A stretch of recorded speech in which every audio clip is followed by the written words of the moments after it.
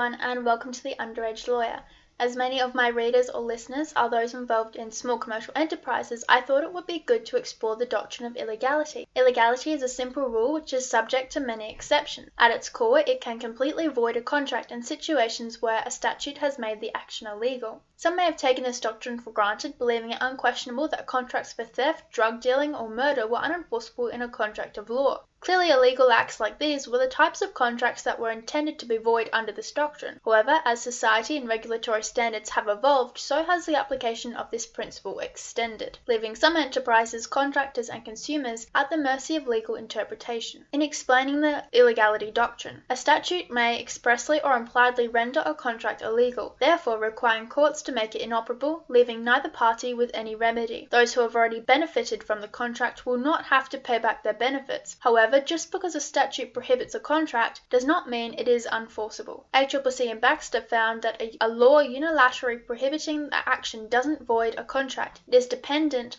on factors such as language, expertise of the parties, scope, purpose, and party intent. For example, if a statute prevents unlicensed homes from breeding animals, it does not necessarily prevent a contract to purchase a pregnant dog. Lab Laboratories and Servier and Apotex Inc. puts forward the statement that the decision inevitably turns on their facts. The comment shows just how uncontrollable the doctrine can be when dealing with acts that lack the essential character of illegality. For example, if a statute prevents unlicensed homes from breeding animals, it does not necessarily prevent a contract to purchase a pregnant dog. Lab Laboratories, Servier and Apotex Inc. puts forward the statement that the decision inevitably turns on their facts. The comment shows just how uncontrollable this doctrine can be when dealing with acts that lack the essential character of illegality. A statute may encourage the courts to prohibit an action where there are a variety of public policy factors or, on balance, it should not be enforced. The precedents in this area must be treated with the same level of caution as the statutes because courts may approach the facts differently, leaving much ambiguity. The doctrine of illegality is an excellent example of the importance of courtroom advocacy. An advocate that is capable of disproving the fault of their party has effectively seduced the court for their party's case. Applying the doctrine requires consideration for the following facts: the prima facie appearance of statutory prohibition, whether illegality applies to the formation or operation of the contract, statutory construction weighed against public policy considerations. There is a vital difference between an illegality that prevents the formation or operation of a contract and one that has a close relationship with public policy. Courts will often consider contracts which are illegal in formation or operation more favorably than those that contravene public policy. Mostly, the favorable consideration is because the doctrine is intended to prevent the degradation of law and justice amongst society. It is not designed to circumvent the commercial dealings of general businesses. Additionally, if the fault between the parties is unequal, then the term pari delicto, unequal fault, applies as the presence of fraud, undue influence, or oppression prevents the fraudulent party from relying on an illegality defense. Nelson and Fitzgerald are two prominent precedents in this area, supported the finding by stating a contract which is lawful and enforceable upon formation may be binding upon its operation, but not for those who contravene public policy considerations. If an agreement requires something illegal, it is different to if something illegal must be done to finalize the contract. This statement forms the hard rule of illegality from a Singapore case, Tian Su Mei Boon Lei Chu. The underlying principle of the case is that while the defense of illegality and public policy isn't ideal, it may make a contract enforceable if it is beneficial for the general public. Essentially, this means that the courts will enforce an illegal contract if otherwise more people would suffer unjustly, when the illegality involves fraud. The principle ex dolo malo non oletur actio, or no right of action can have its origin in fraud, is the underpinning principle of illegality. It means that the defendant will find favor over the plaintiff, the person bringing the action to court, if the plaintiff was fraudulent or took part in some of the fraudulent act. Where they are both equally at fault, the courts will apply potior est conditio defendatis, or equal in responsibility is the state of the possessor. That essentially means that the defendant will benefit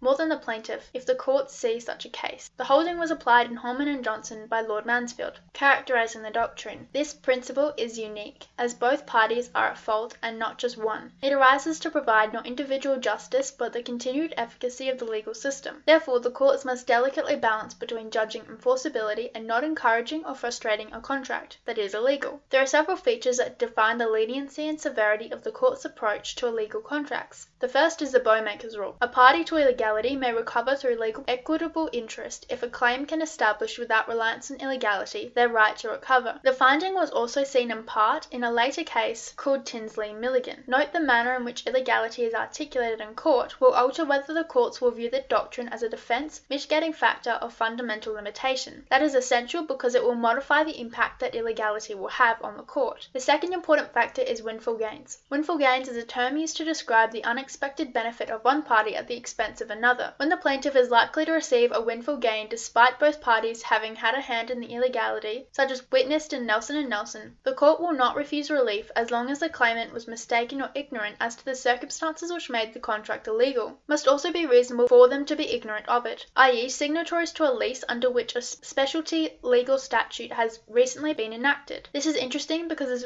it is one of the few exceptions to the general premise that ignorance is no excuse under the law. Thirdly, the contract may still be enforced when the statute intended to protect a particular class of person for which the claimant is a member. For example, if a law wanted to protect small business construction companies, it may continue to enforce the contract if it benefits that small construction company. Finally, where the contract's legal purpose has not achieved its final purpose, the defense of illegality cannot be raised. As you can see, the doctrine of illegality is a very complex area, but with a highly restrictive application. It's nothing to worry about, but it's certainly worth looking into before you engage with any new contracts. Hi everyone, I hope you enjoyed that episode on the doctrine of illegality. I know it was a bit complex, but hopefully that summarized it well for you and you can take that out into the real world and apply your knowledge. Thanks for listening.